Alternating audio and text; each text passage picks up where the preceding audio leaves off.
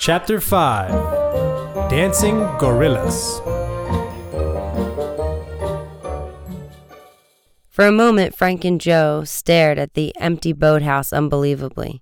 "I'll bet the bank robbers stole the sleuth," Joe exploded. "If they did," Frank said with a grim smile, "they'll be in for a surprise. That rudder is only temporarily repaired. It won't last long." "Let's go after them," Joe urged. "We'll call Tony and bring them to Polly." "Okay," Frank said. "He'll be at Callie's now." The Hardys hurried to their motorcycles and headed back toward town. When they reached the piers, they stopped at the public telephone booth outside the warehouse.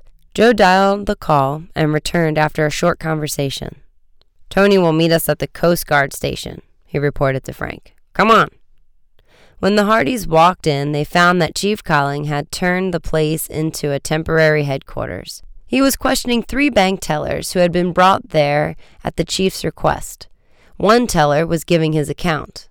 "The 4 men must have been hidden in another part of the bank. Just after we closed tonight, the robbers rushed into the main room together. 3 came to our cages and forced us at gunpoint to put our money into their sacks, while the 4th went into the side door. Then they warned us to keep still and backed out the door. Our vault custodian fired after their car, but he had no luck." "Can you describe one of the gang?" Colling asked wearily. "Anyone that sticks out in your mind? Was he short or tall, fat, thin?" "I already told you," the man said doggedly. "They were all the same size." "But blast it, man, that's impossible," the chief exploded. "I don't have 4 identical built men on my whole force." "They were all the same size," the teller repeated, growing swollen. "They wore masks."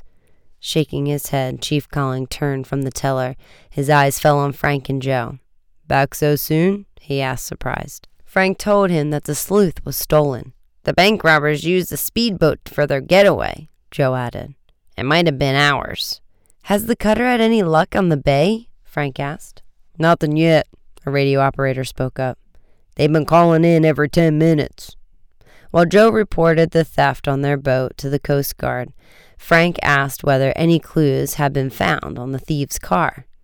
"Not even a fingerprint," Chief Collins answered. "We checked all the vehicles, of course. It had been stolen in Northport." Just then, Tony entered the crowd station, exclaiming, "It looks like the police convention outside with all those proud cars." "Hey, Tony," Joe greeted him. "Thanks for getting here so fast," Frank said. The 3 boys left the station at once, ran across the pier, and scrambled down the ladder into Nepali. Tony started his motor, switched on the running lights, and throttled cautiously into the bay. The surface of the water was smooth and the air was warm. The fog, however, was thicker than ever. Tony tried his spotlight, but even this did not penetrate the murk for any great distance. "Suppose we zigzag along the shore about half a mile out," Joe suggested. "The Coast Guard will cover the middle of the bay." The Nepali moved steadily through the night. The boys could see nothing. "We need our ears for this job," Frank said finally. "Shut her off for a minute." The steady purr of the motor ceased, and the craft drifted noisily. Far to seaward, outside the harbor's mouth, a deep-voiced foghorn rasped its warning at a regular interval. "Nothing," Joe murmured. "Start her again, Tony." "Wait," Frank ordered. "There, another boat." I don't hear it," Tony whispered. "It's a very high-pitched, just a tingle. Turn her out into the bay, Tony. Run full throttle until I say stop."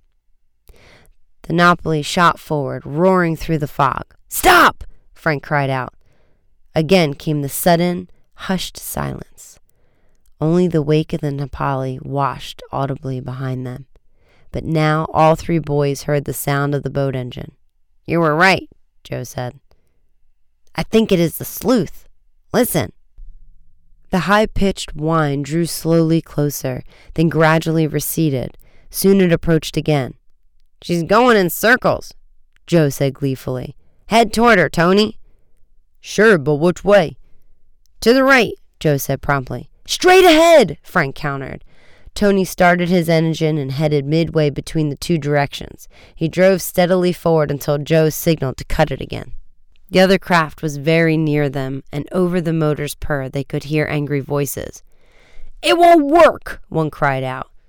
"Try it yourself," another shouted. "Move over, then." Frank and Joe and Tony listened, grinning, while the men argued about the disabled boat. Suddenly, the sleuth's motor silenced. "They're drifting away," Frank said quietly. Although Tony followed in the direction he thought the boat was taking, the voices grew faint. Desperately, Tony opened his throttle wide, then shut off the motor again to listen. The voices ceased. "The men must have heard us," Joe said. "They probably know they're being chased." For a time, the eerie pursuit continued, but at last Frank said, "It's no use. They could have drifted a mile away by now." "Or they could be 5 feet from us," Joe said. "We'll never find them in the fog." "Besides, we're low on gas," Tony added, and turned the Nepali toward the Bayport. "Joe and I will come back to the party later," Frank told Tony. "I think Dad would like to hear our account of the bank robbery." After dropping Frank and Joe off at the Coast Guard pier, Tony returned his boat to the mooring and went back to Callie's house. Meanwhile, the brothers, dejected, cycled home. Opening the front door, they found their father in the hall, taking his hat from the rack. Mr. Hardy stopped short. "Tell me what you know about the bank holdup," he said crisply. His son stared in surprise. Then Frank grinned. "I guess Chief Colling told you about us?" "Yes," replied Mr. Hardy. "He just phoned to ask for my help. I'm on my way downtown. Brief me quickly." The detective listened with keen interest while his sons poured out the story of the robbery and the missing sleuth. "One thing is odd," Frank added. "The tellers swear the thieves were all the same size and build." Fenton Hardy smiled. "That's not so strange." "You mean the men were identical in size?" Frank asked. "Not at all," their father answered. "But a large mask will make a person's body seem smaller. A tiny face mask can make them look bigger." "Oh, so the robbers used masks to disguise their builds as well as their faces?" said Frank. "Exactly," his father answered. "It sounds like this is a very clever gang." At the moment, Aunt Gertrude came into the living room. "Fenton," she said, her voice sharp with disapproval. "There was a special in the news bulletin on the radio just now saying that you've taken on the Bayport Bank robbery case?" "So I have," Mr. Hardy replied mildly, though the boys knew he was an expert at this. "At least to help the local authorities," he added. "But why do they announce it?" his sister asked. "The bank robbers may hear it, and who knows what those dangerous men might do to make you drop the case." "Don't worry, Gertrude," Mr. Hardy replied kindly. "I'll be careful. Thanks for this information, boys," he added, and hurried off. Aunt Gertrude eyed Frank and Joe suspiciously.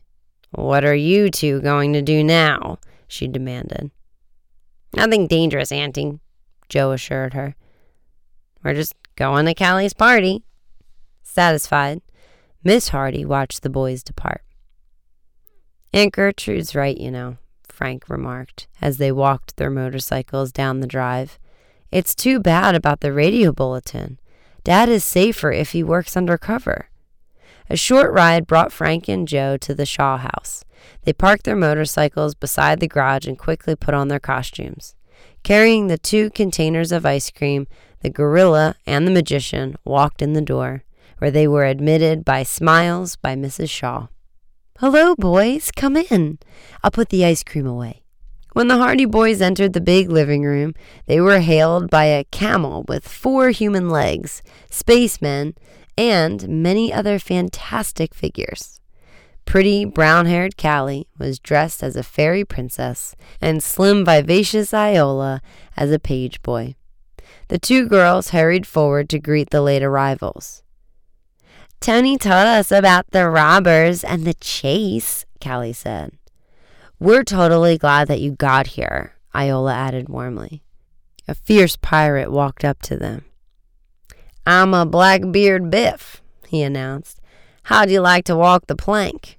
Before Frank could answer, there was a ferocious roar behind him, and a hand clapped down on his shoulder. He whirled to find himself face to face with another gorilla. "Told you I'd surprise you," came Chet Morton's voice. "Come on, let's dance." The two hairy creatures joined hands and waltzed around the room to the music and the record player. They leaped in the air and did some somersaults. The other guests watched and shrieked with laughter. Panting, Chet yanked off his tight-fitting gorilla face. "Oops," he exclaimed. "I tore it." Frank examined the rubber mask. "Too bad," he said with a grin. "You'll just have to wear your own face from now on." Later, as the guests ate, they listened, fascinated to the Hardys' account of their adventure. Finally, about midnight, everyone began to leave. As Frank and Joe were saying good night to the girls, Chet came over to them. "Biff, Tony, Jerry, and I decided we're going to go camping tomorrow. We're using Mr. Hooper's boat.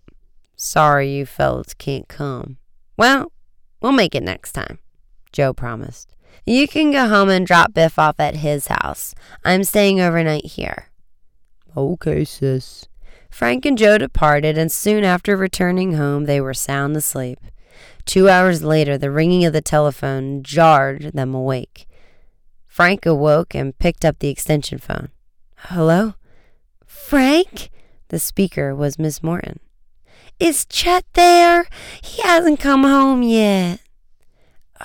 No, he isn't here," Frank answered.